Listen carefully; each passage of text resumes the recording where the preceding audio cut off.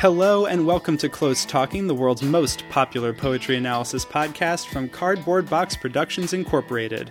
I am co-host Jack Rossiter Munley, and with my good friend Connor McNamara Stratton, we read a poem, talk about the poem, and read the poem again. Before we get into today's selection, a quick note that if you like what we do here at Close Talking and have a spare minute of your time, it would mean the world to us if you would give the podcast a rating and review on Apple Podcasts. Those ratings and reviews help boost us up the algorithm and find new listeners.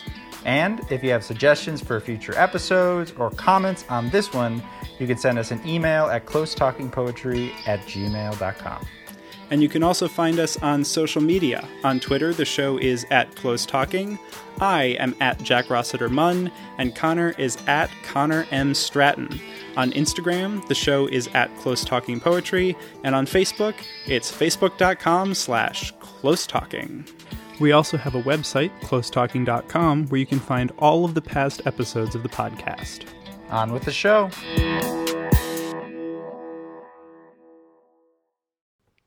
Hey everybody, this is Jack, just jumping in quickly because this is part 3 in our 3-part series about poetry, the terrorist attacks of September 11th, and the aftermath of those attacks. And we're picking up right where the second episode left off, which was moving into a discussion about the ways that the attacks of September 11th created systems and infrastructure that exists to this day, and the ways that different poets have critiqued those systems or continued to put focus on them in ways that sometimes the popular media focus has moved away from over time. So we hope you enjoy this episode, and here you go.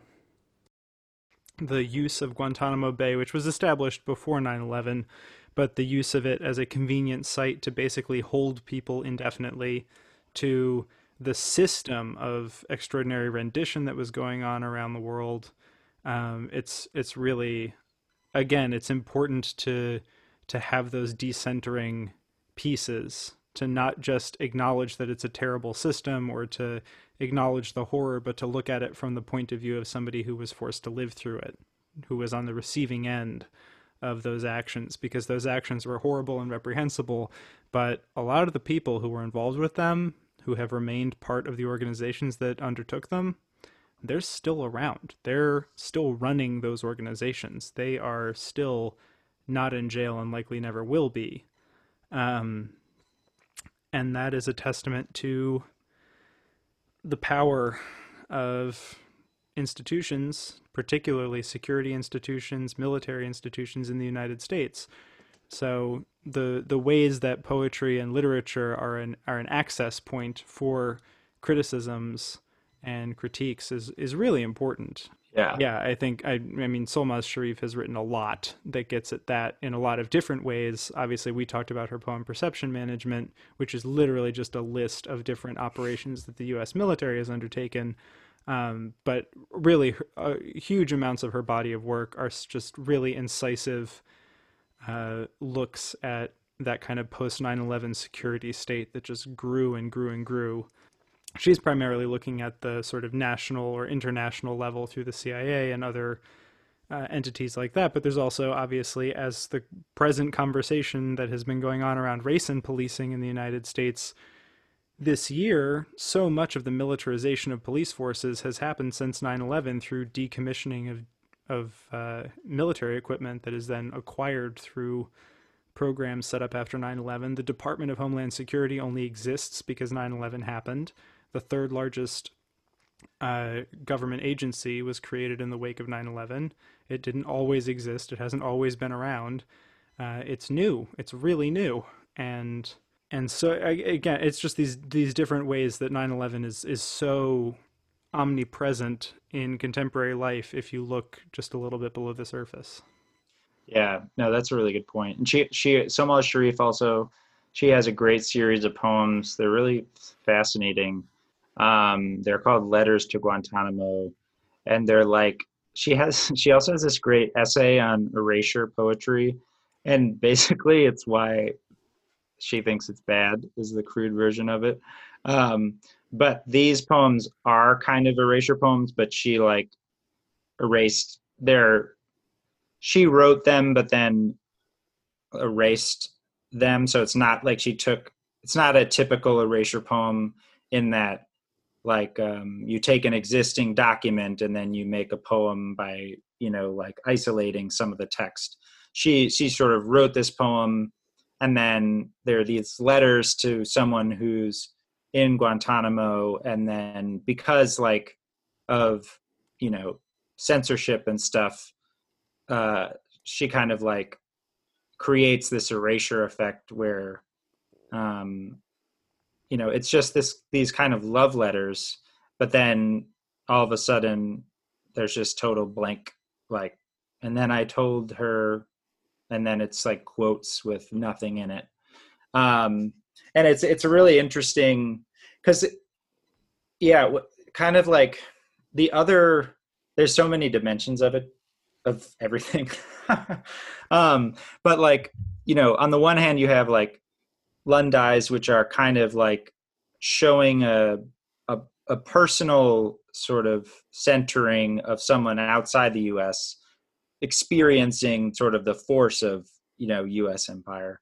But then you have like Solmaz Sharif's poem, like, which kind of humanize, it's like the attempts to be human, like within US empire, but then the kind of censorship kind of like is trying to interrupt that.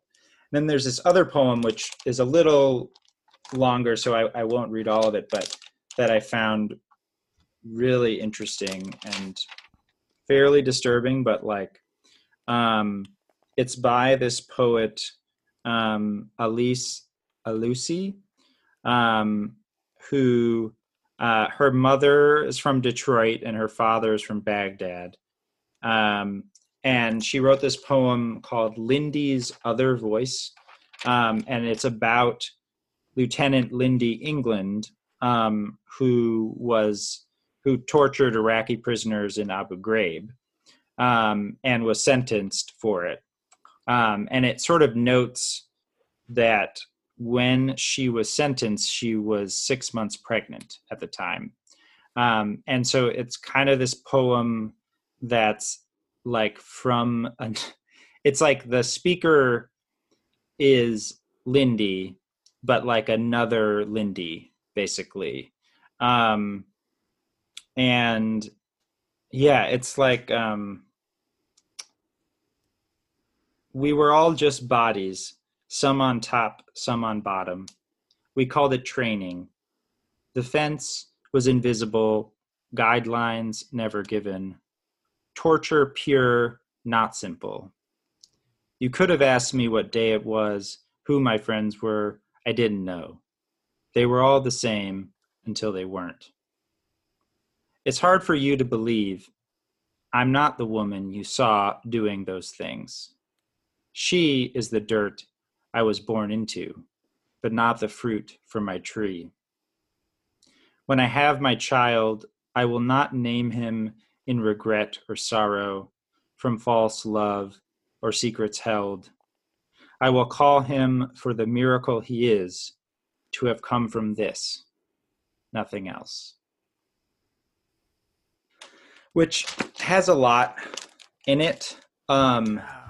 And it's probably too much to unpack right now, but to me, there's also this, like, there's the humans who are of the institutions of empire. And so this poem is like, I don't know, just like a kind of this imaginative of someone who performed among the most brutal end edge of empire, like actual torture. And like sometimes, I don't know, trying to hold all of that is difficult, but I often can get into this space where I'm just like, the US system of whatever, and then it's just this system that just happens, right, because of capitalism and etc. and racism.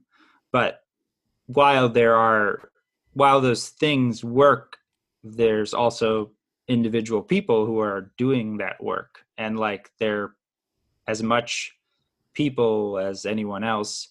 Not that we should like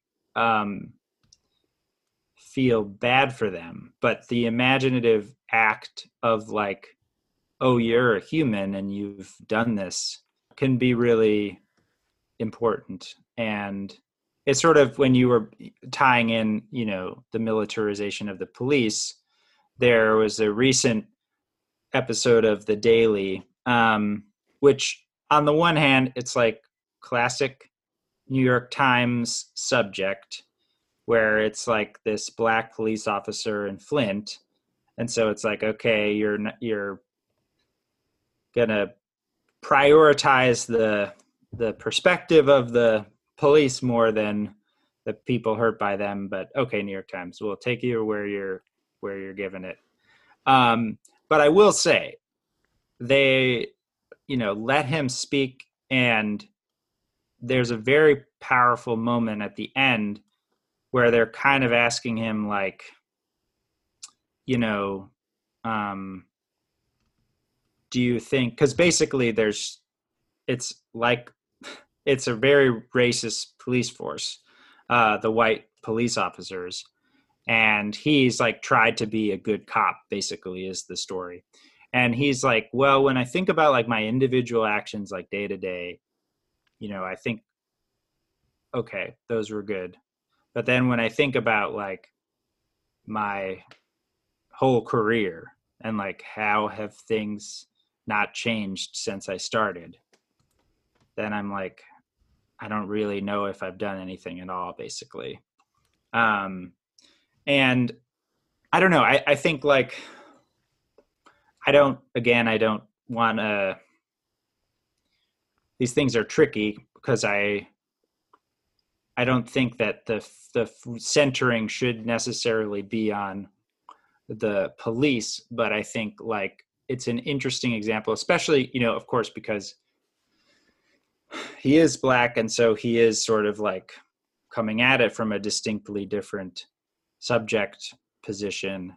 To some extent, a lot of us are in the US kind of pushers or complicit in the empire, whether it's just, if we're in corporate America, we're selling products or whatever, or doing marketing, but we're moving the sort of engine along, and it can feel like an ethically neutral activity. But there's people who like are at the kind of violent sort of edge of things, who do the dirty work of the system.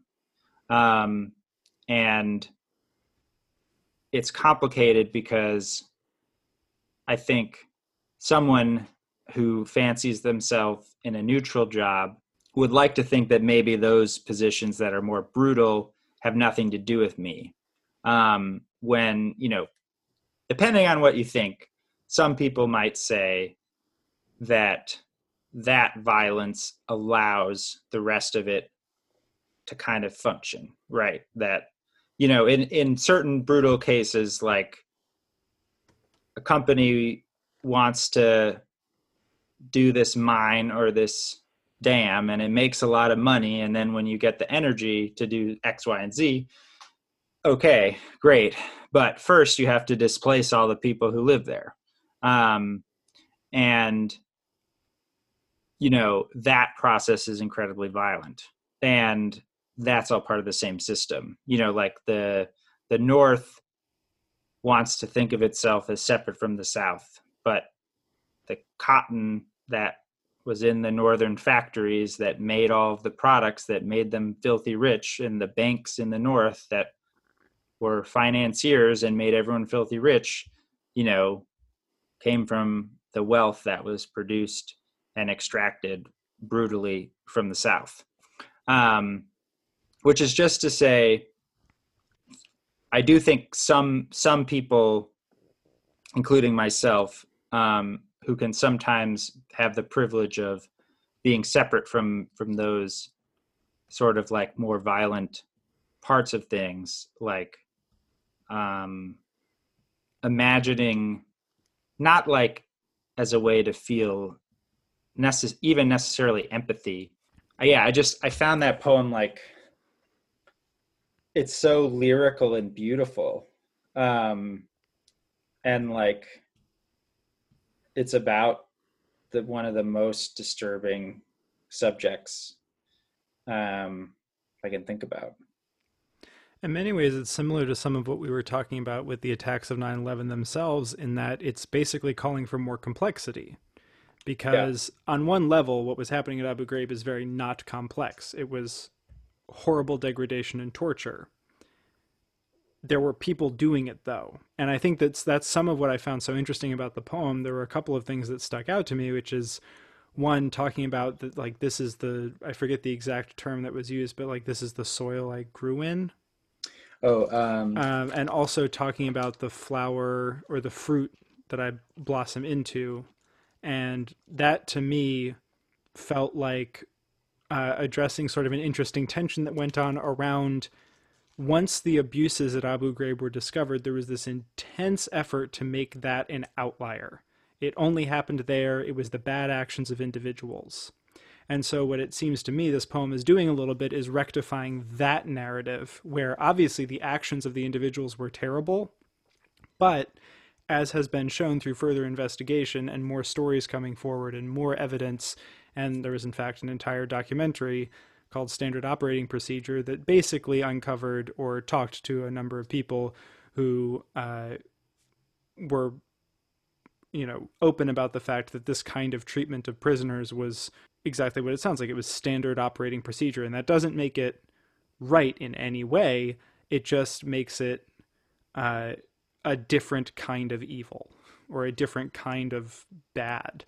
And so obviously the individuals still made horrible choices and were still doing terrible things, but it was as part of a system. And that was really what the effort about trying to say, oh, it was a few bad apples, a ridiculous expression, because the actual expression is that a few bad apples do spoil the bunch. Like, I can't, yeah. But in terms of both the reference to the ground that one is growing out of and the fruit you're going to blossom into, the fruit that was blossomed into was being the bad apple of the state, the scapegoat for this unquestionably horrible action, but to cover up the systemic nature of it. And Right. so I think also looking at what is it, like you hear stories about the guards at prison camps going to town to try and pick up girls. Like, everybody who was doing these horrible things was still human, and that in fact that complexity is worth investigating in the acts of horror and the acts of evil. The fact that they were still people doesn't, I think too often that's used as like a sympathetic crutch, or like Hitler loved dogs is the big cliche, iteration of that, right? But like, Right. understanding that other human beings are capable of horrible acts is actually an important thing to think about and to investigate and to understand about what it means to be a person in the world. And I think that that's what I was responding to in that poem as well. And I totally also agree with everything you were saying about, what are the voices that need to be prioritized, when and how and where. But also, as that episode of The Daily shows, or there's a documentary that Jelani Cobb did with Frontline that they're actually doing a follow-up to, called Policing the Police, where he just rode along with the Newark Police Department. And so he talked to a lot of people, but a lot of what it is like him spending time with police. And so the primary people who are, being presented are police officers, but there is such a power in presenting what they just unquestioningly, there's such a power in presenting what they unquestioningly see as their job. Like, he talks about the first ride-alongs just being astonished at what they did every single day and saw no problems with.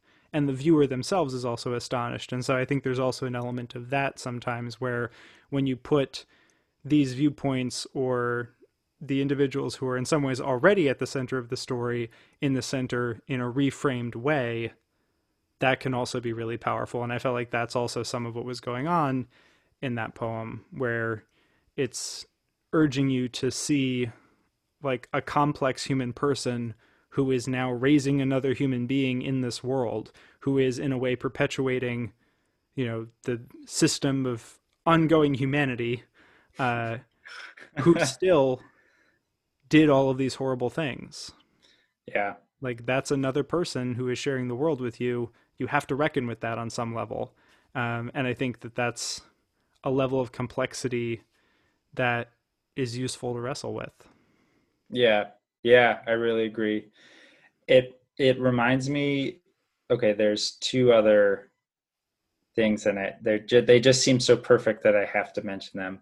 Very quickly, I feel like two of the biggest poetic responses to 9/11 and its aftermath, one of which incredibly controversial, was Amiri Baraka's poem Somebody Blew Up America, which contains a lot of stuff. There are quite a few videos you can find of him reading it on YouTube, and they're all about 10 minutes long because it's a pretty long poem. But the controversy, the seeds of the controversy, he brings up a whole lot of different critiques in it, but he makes some pretty pointed and fairly anti-Semitic remarks. And there's a lot of anti-Semitic conspiracy theories around 9/11, and he definitely presents them in the poem in, let's say, a sympathetic light. He seems to be signing on to them. And this was such a big deal that he had been appointed Poet Laureate of New Jersey in 2002. Not only was he removed from that position, but it was abolished. There was no Poet Laureate of New Jersey because Amiri Baraka got so wild with his poems, and not in a good way.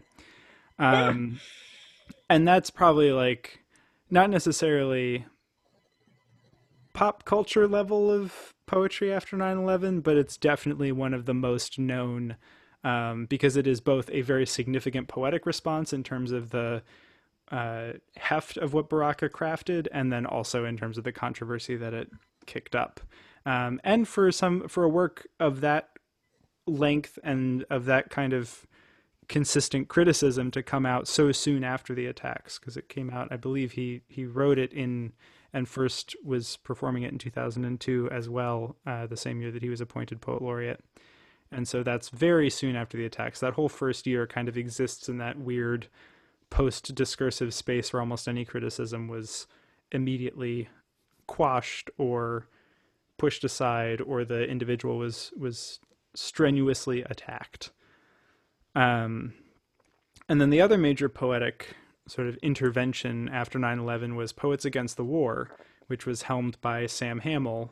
I appeared at a couple of Poets Against the War readings, submitted a poem to the Poets Against the War project as a young lad. The poem was called a list of things I've learned in my short yet somewhat eventful life. Oh, I like that. War bad, peace good. That was the whole poem. A real thinker. I like that. Yeah, I believe I introduced it at the reading by saying I thought, because they sent some of the poems to the White House, and I said I think it has a good chance that the president will read it because it doesn't have any big long words. Yeah. Oh my gosh, young Jack. Oh, yeah, I was a real radical. Yeah, you're sticking it to the man. Anyway, basically, Sam Hamill was invited to the White House by Laura Bush in January of 2003, and that was at a time when U.S. rhetoric around the lead up to the war in Iraq was increasing. And this was when the U.S. was continually changing what it wanted out of the UN, and it was increasingly looking like whether the UN signed on to a resolution or not, the United States was committed to taking military action against Iraq under the pretense that they were manufacturing weapons of mass destruction and or that they had been involved in the lead up to 9/11 in helping support terrorist groups that carried out the attacks, Al-Qaeda. Both of which over time have been shown to be untrue. So he got this January 2003 invitation to the White House from Laura Bush, and he said, "No, thank you. I do not like what you're doing. I will not be attending. And in fact, I'm going to create a website, Poets Against the War, and I'm going to get poets from around the world to submit poems about how the war that your husband is trying to make happen is a terrible idea. And so that kind of period, January and February of 2003, was when a lot of the most intense international protesting was going on. And to this day, some of those protests are among the most attended protests in history. And this was a part of that anti-war movement, which was a global anti-war movement. Another element of the sort of post 9/11 story that I think gets left out, as you were saying, again, these events that feel fated because of their enormity or because they've gone on for so long, like the wars in Iraq and Afghanistan. This was an international anti-war movement opposed to those wars. There were whole countries' governments who stood up at the United Nations, most famously France, hence our Freedom Fries, who actually stood up and were saying that they were unwilling to sign on to this military action because it seemed like unwise, aggressive military action under, intelligence that was being stretched to the limits of believability. Colin Powell famously went to the UN to make the case. I remember watching that, and even though I was deeply opposed to the war, finding him a very compelling and convincing speaker, both because of the information that he presented, but because of who he was. Of the members of the Bush administration, he was one who at that time, and even still I think, has retained a little bit more integrity and credibility. And he has since come out and said that it is like one of the low points of his professional career, and that he's embarrassed by it, and he does not stand by essentially the information that he presented to the international community. And that was kind of the atmosphere at the time. There were a lot of people who were saying that about the presentation that he made and about the information that the administration was putting out, and poets were a significant part of that anti-war movement. There were tens of thousands of poems submitted to Poets Against the War from people all around the world. Wow. So, yeah, poetry has had a big part in all parts of the 9/11 story, both from being a vessel for individuals to process their trauma after the attacks, to the anti-war movement that came before the Iraq War and began while the Afghanistan War was already underway. And then, as we were discussing, it's been a way to kind of decenter, problematize, and reshape thinking about the ways that 9/11 and its aftermath continue to be present in the world around us. Because what poetry is so good at doing, politically and emotionally, is digging under the surface of things. And oftentimes what poets are doing, even before they sit down to write, is that they are noticing something that is under the surface. And I feel like that's kind of where, particularly in the United States, but increasingly worldwide, that's where 9/11 lives. It lives one level under the surface, but when you scratch the surface, it's there. And it helps you understand so much about the way that the world around us is structured. Yeah, no, that's really right. Maybe we could end with a excerpt from Joy Harjo, who's our current U.S. Poet Laureate. She has a really, just a kind of interesting way to leave things. So this is from the poem, When the World as We Knew It Ended. 2 towers rose up from the east island of commerce and touched the sky. Men walked on the moon. Oil was sucked dry by 2 brothers. Then it went down, swallowed by a fire dragon, by oil and fear, eaten whole. It was coming. We had been watching since the eve of the missionaries in their long and solemn clothes to see what would happen. Oof, perfect ending.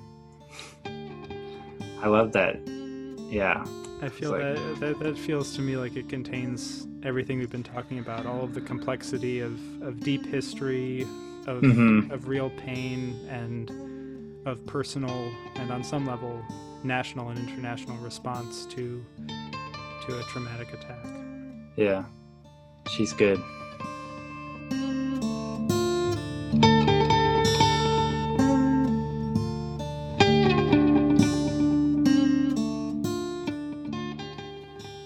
Hi, everybody. This is Jack again. Just really quickly wanted to say thank you so much for listening to this special little mini-series that we did on poetry and 9/11. If this is the only episode in that series you've listened to, it is the third of 3, and we would love it if you went back and listened to the other 2. If you have any thoughts on the poems that we presented here and some of what we discussed, we would love to hear them. You can send us an email at closetalkingpoetry@gmail.com. And the same is true if there are other events or subjects that you would like to see us do something like this for. We would love to hear suggestions. So please reach out to us, and thank you for listening.